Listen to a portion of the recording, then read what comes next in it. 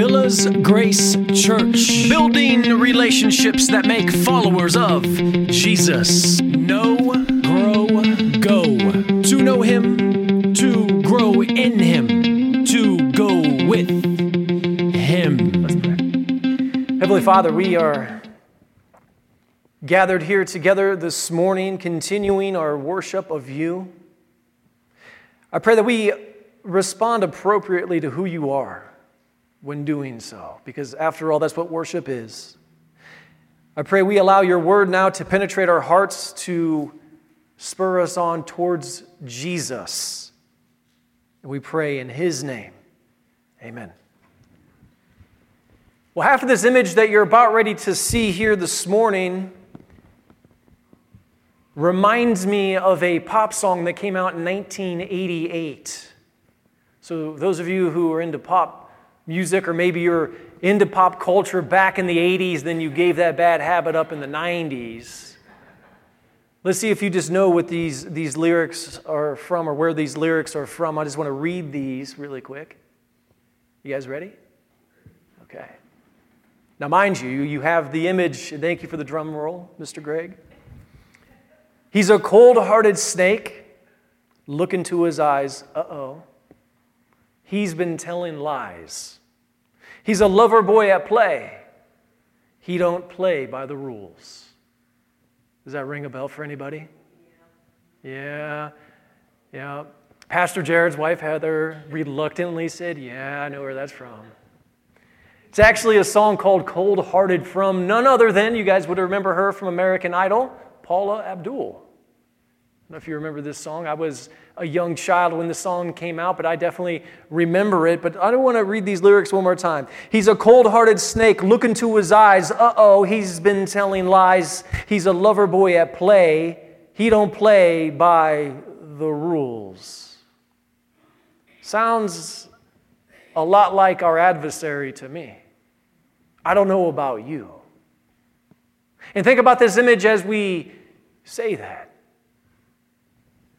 The adjective cold-hearted means to be lacking in affection, to be unfeeling.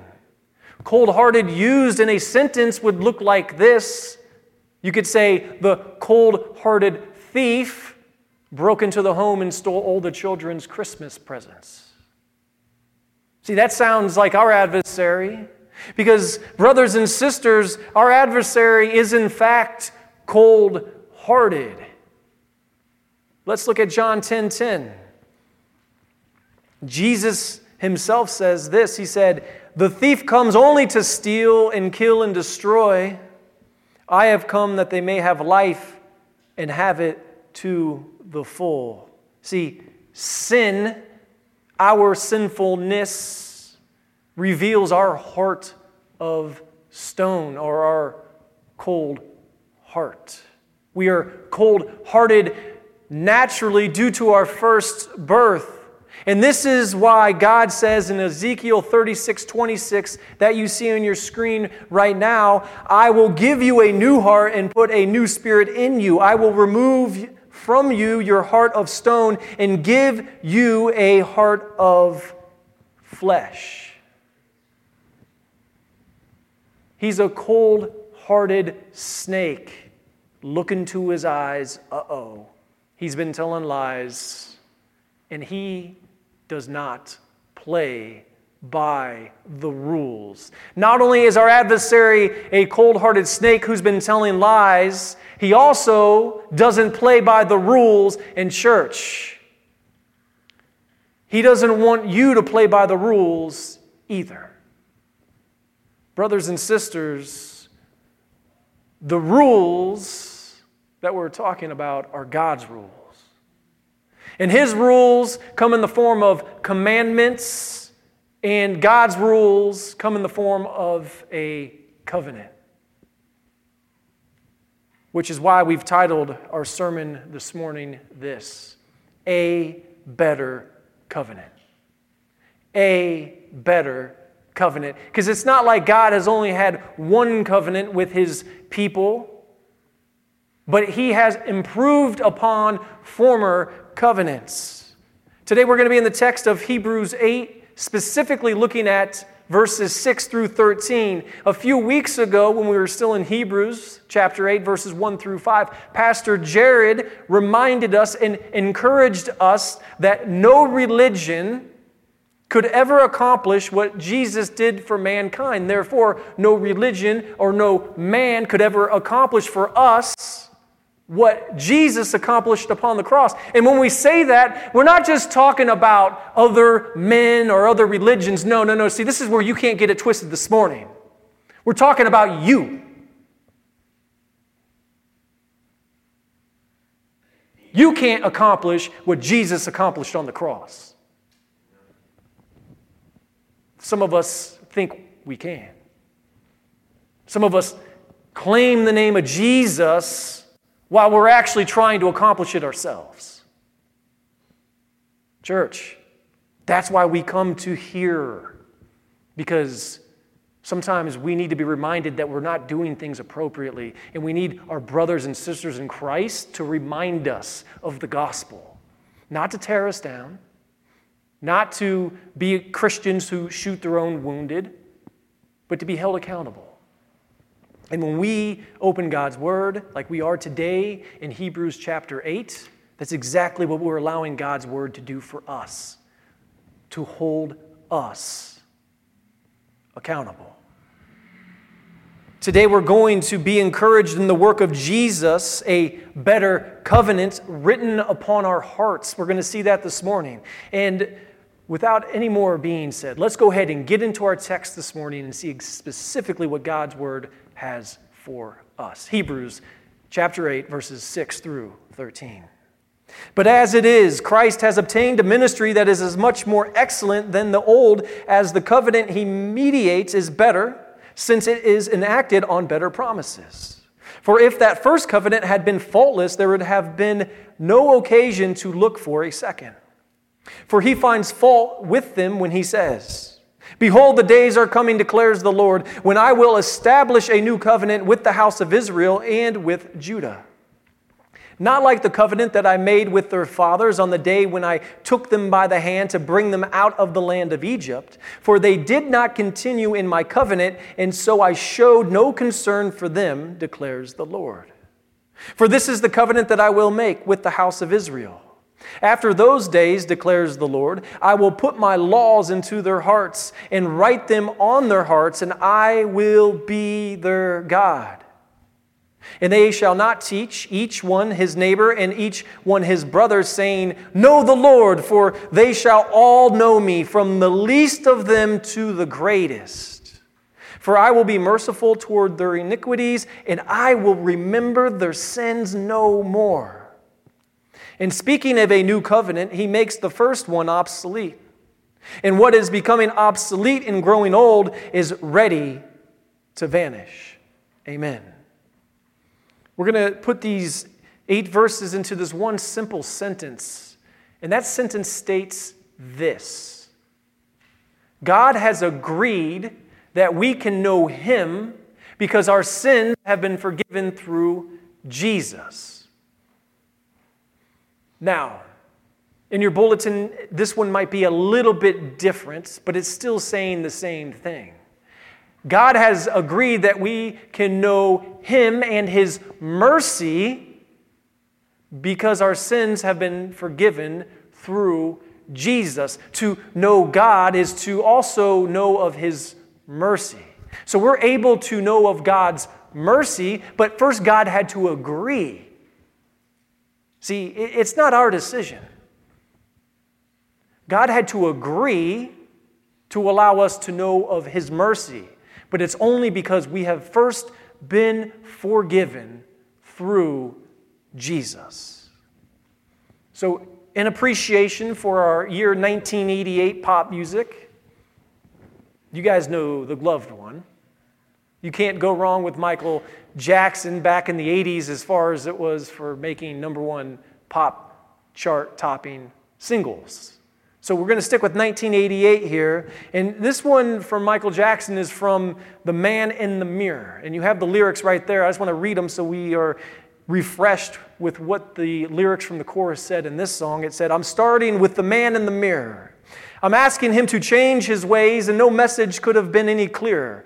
If they want to make the world a better place, take a look at yourself and then make a change. Brothers and sisters, I don't know if you were ever going to think you're going to hear this one in church, but this is precisely the purpose of the law of Moses. This is precisely the purpose of the Ten Commandments.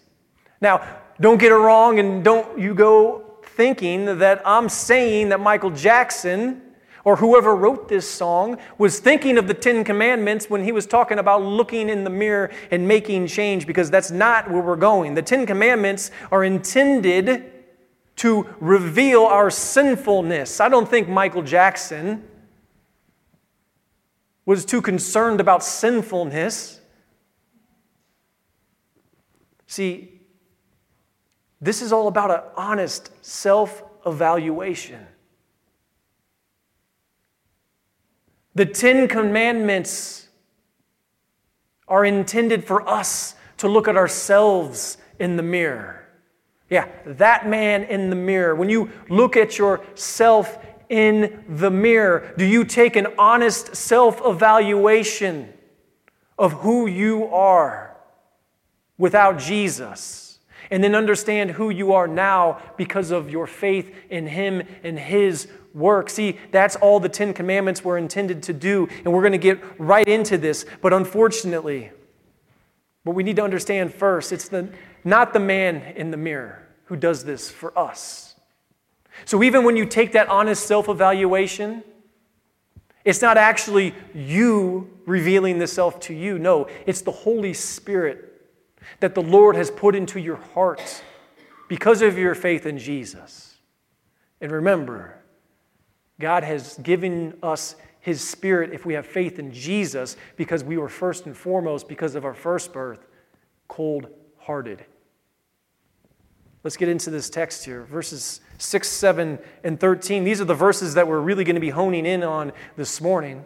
Just these 3 verses here. Still, we're going to be covering all of them, but as it is, as it says, it starts off, but as it is, this indicates a contrast between what we're looking at this morning and what Pastor Jared preached a few Sundays ago. See, really, verse 6 needs to be compared to verse 4. The very beginning of verse 4 says this. So the reason why it started off by saying, but as it is because of what it said in verse 4. The first part of verse 4 said, but if He were on earth, He would not be a priest at all. Now the second part of verse 4 says this, since there are priests who offer gifts according to the law. See, this was written the way it was written when it was written because the temple had yet to be destructed. The temple was not destructed until 70 A.D. So there were still Jewish priests offering sacrifice, performing the priestly function.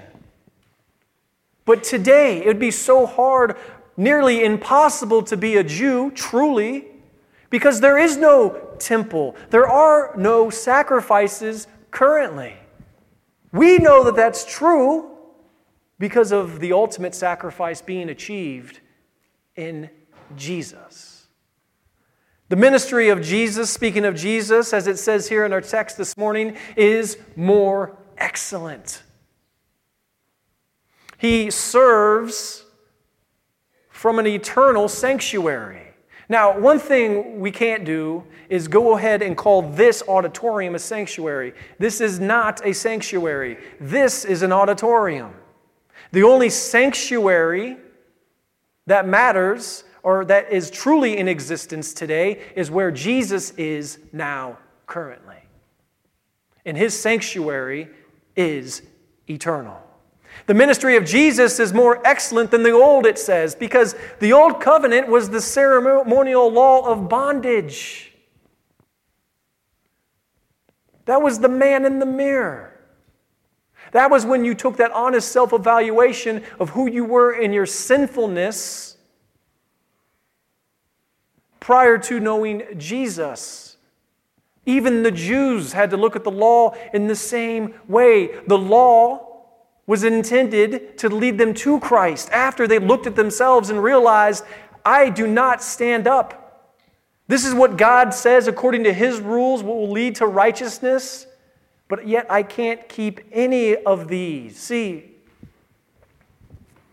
the new covenant, God's new agreement with us, as it says, is enacted on better promises. Because we are looking at ourselves in the mirror and taking that honest self-evaluation, we realize that we are inherently sinful. Therefore, we need a perfect sacrifice in Jesus, but that is called grace. Jesus is God's grace extended to us, and because God has extended us His grace, we realize that He has given us faith, because grace is a gift that leads to faith in the work of Jesus Christ. Church, this new covenant is better. The promises are better because of God's grace. Brothers and sisters, we know this is true, though, because of what it says here in verse 6. See the word? Mediates. Jesus is the middleman who brings us to God. This is the new agreement. We can't go to God without first going through Jesus, because after all, Jesus Himself is God. For a moment, let's dig deeper into the better promises of the new covenant. There are 3.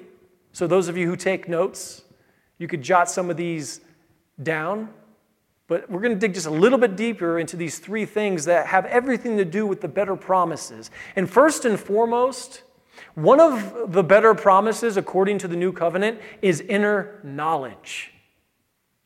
God has written His law on our hearts. Not only do we see a little bit of God's transformation or transformative work on our hearts in Ezekiel, but specifically in our verses today, we see God's work in Jeremiah. If God has written His law on our hearts, if God has written His set of rules on our hearts, compare that to the cold-hearted snake that our adversary is. That heart of stone that we were born into.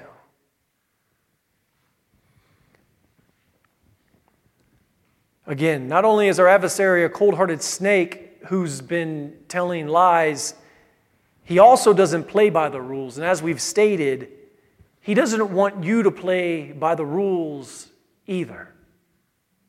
Brothers and sisters, the rules are not our rules. The rules are God's rules. And His rules come in the form of commandments. His rules come in the form of a covenant. His rules in the form of a covenant that have been written upon our hearts.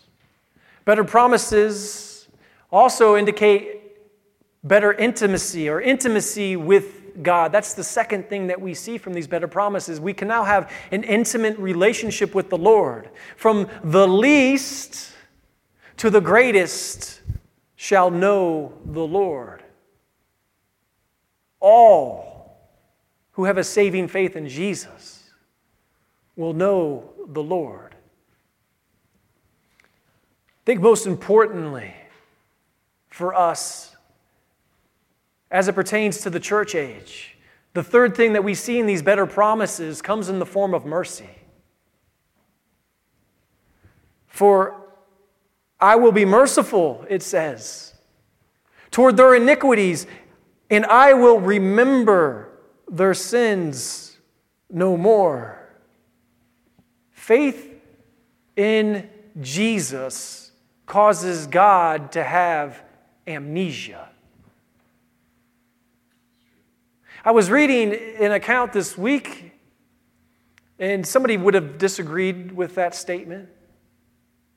They would say that God doesn't necessarily forget, but I would disagree with that. I understand where they're coming from because God is all-knowing, but in perfection, who are we to say God couldn't perfectly have amnesia? Because after all, what does His Word tell us? He will remember our iniquities no more. Church, we could all take advantage. We should all take advantage of that amnesia. We should all do so, especially as we think about the man in the mirror, when we look at the man in the mirror. An honest self-evaluation reveals our inability to keep the law. We all lie. I'm going to say that again. We all lie. All of you lie. You all cheat.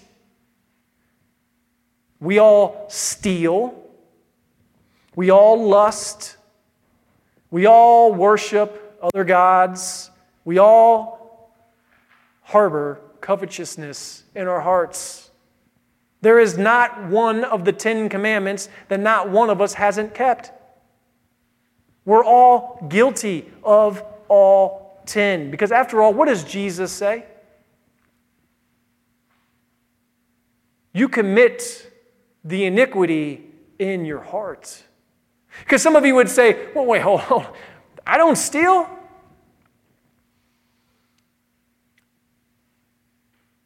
Some of you would say, well, I've never murdered. Thou shalt not kill. I've never killed anybody. Wait, lust? What are you talking about? I've been faithful to my spouse. Jesus always goes back to the heart. You commit the lust, the cheating, the stealing, whatever it is here, it's the same as doing it outwardly, because it all starts in the heart, which is why God has written this better covenant upon our hearts. It's the reason why in His Word He has promised to remove our heart of stone and give us a heart of flesh. Brothers and sisters, do not allow our adversary to rob you. Because after all, he's really good at peddling guilt, and a guilty heart cannot experience a better covenant. If you're too worried about what it is that you have done in the past, or what you find yourself currently being entangled in sin-wise, do not let the guilt of our adversary keep you from experiencing a better covenant, because a better covenant in Christ is full. It is overfilling with better promises. And after all, one of those promises is mercy. God has promised us that He has amnesia towards our sinfulness if we have faith in Jesus. But Satan, our adversary, he wants you to be focused on the past. He doesn't want you to focus on the promises that God has given us of a future. Remember, according to the new covenant, God states, and never forget this, I will remember their sins no more. Church, can I get an amen for that amnesia? I mean, can we all say amen like we're dying men and women that are in desperate need of a Savior? So can we get an amen for that type of amnesia? For God's mercy? That gives me great comfort. I don't know about you, but I'm not confident in my own work. In fact, my work on its own is rubbish. It is trash. But the work of Jesus is precious. It is perfect. It's the reason why in this sermon series we've titled it, Jesus, the perfect priest, the superior sacrifice. It gets no better than Him. Now let's apply all that we've said this morning thus far to verses 8 through 12, which is actually quoted from Jeremiah 31. I think after we've stated what we've stated, you will have a better appreciation for what the Lord said through Jeremiah and then reminded the author of Hebrews to include here in chapter 8. For he finds fault with them when he says, Behold, the days are coming, declares the Lord, when I will establish a new covenant with the house of Israel and with Judah.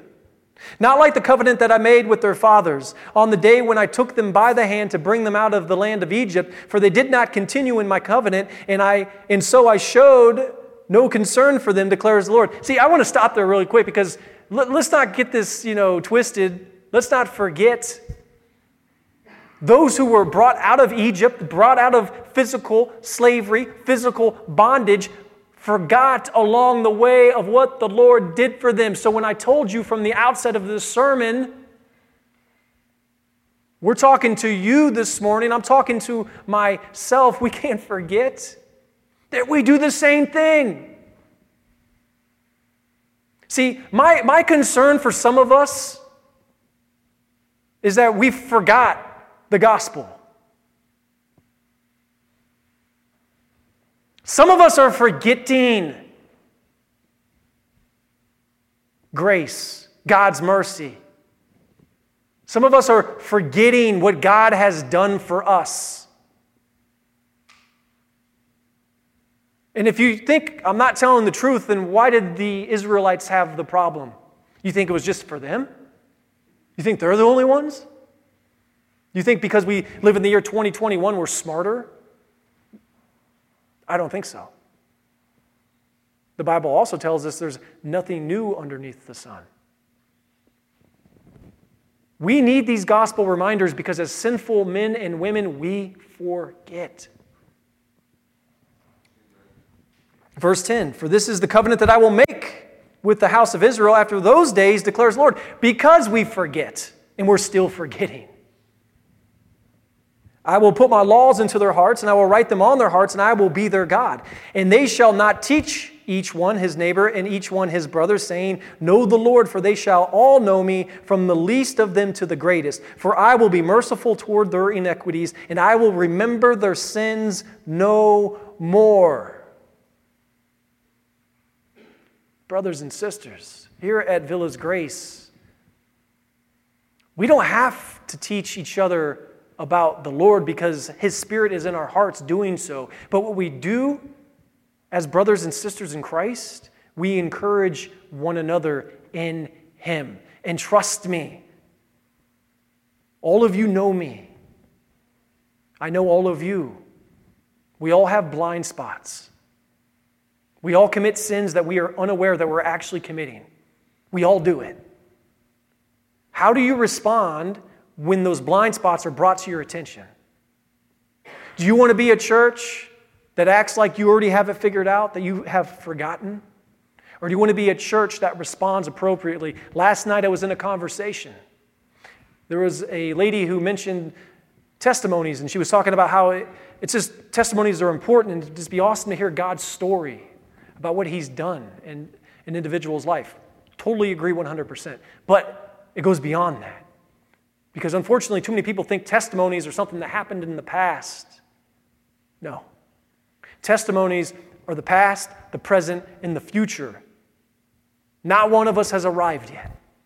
We are all on the journey towards sanctification, the process that God takes us through to make us holy. Our testimonies are ongoing, and the best way that you can share your testimony presently is to repent when sin is brought to your attention. But if sin is brought to your attention and you let it go in one ear and out the other, you're not responding according to the gospel. I don't want to be part of a church that is okay with that happening. That's not why I'm here. I hope that's not why you're here. I hope you're here so you can be encouraged in Jesus, because after all, every once in a while, we all need a good reminder, don't we? I know that I do. And I'm the one saying that when most of you would say, you're the one that probably doesn't. Just because we automatically assume that the pastor is the one that, has it all figured out, which is furthest from the truth of anything that I think I've ever heard in my life. A lot of you are a great encouragement to me in this. And I want to be a great encouragement to you as well. So as Joe comes up and joins me, Verse 13 predicts something that we touched on a little bit earlier. I just want to read verse 13 one more time. States, he makes the first one obsolete, and what is becoming obsolete and growing old is ready to vanish away. Brothers and sisters, again, he's talking about the temple. See, the temple was destroyed in 70 AD. So after 70 AD, there are no more priests. There are religions that have priests. How can you have a priest perform the function that's being talked about here in Hebrews if there's no temple? See, God's covenant written on our hearts reveals that we are now priests. Remember? One of the better promises, we now have intimacy with the Lord. We now know of His mercy because we've been forgiven in Jesus. I'd prefer to end by sharing this quote from the Prince of Preachers, Charles Spurgeon.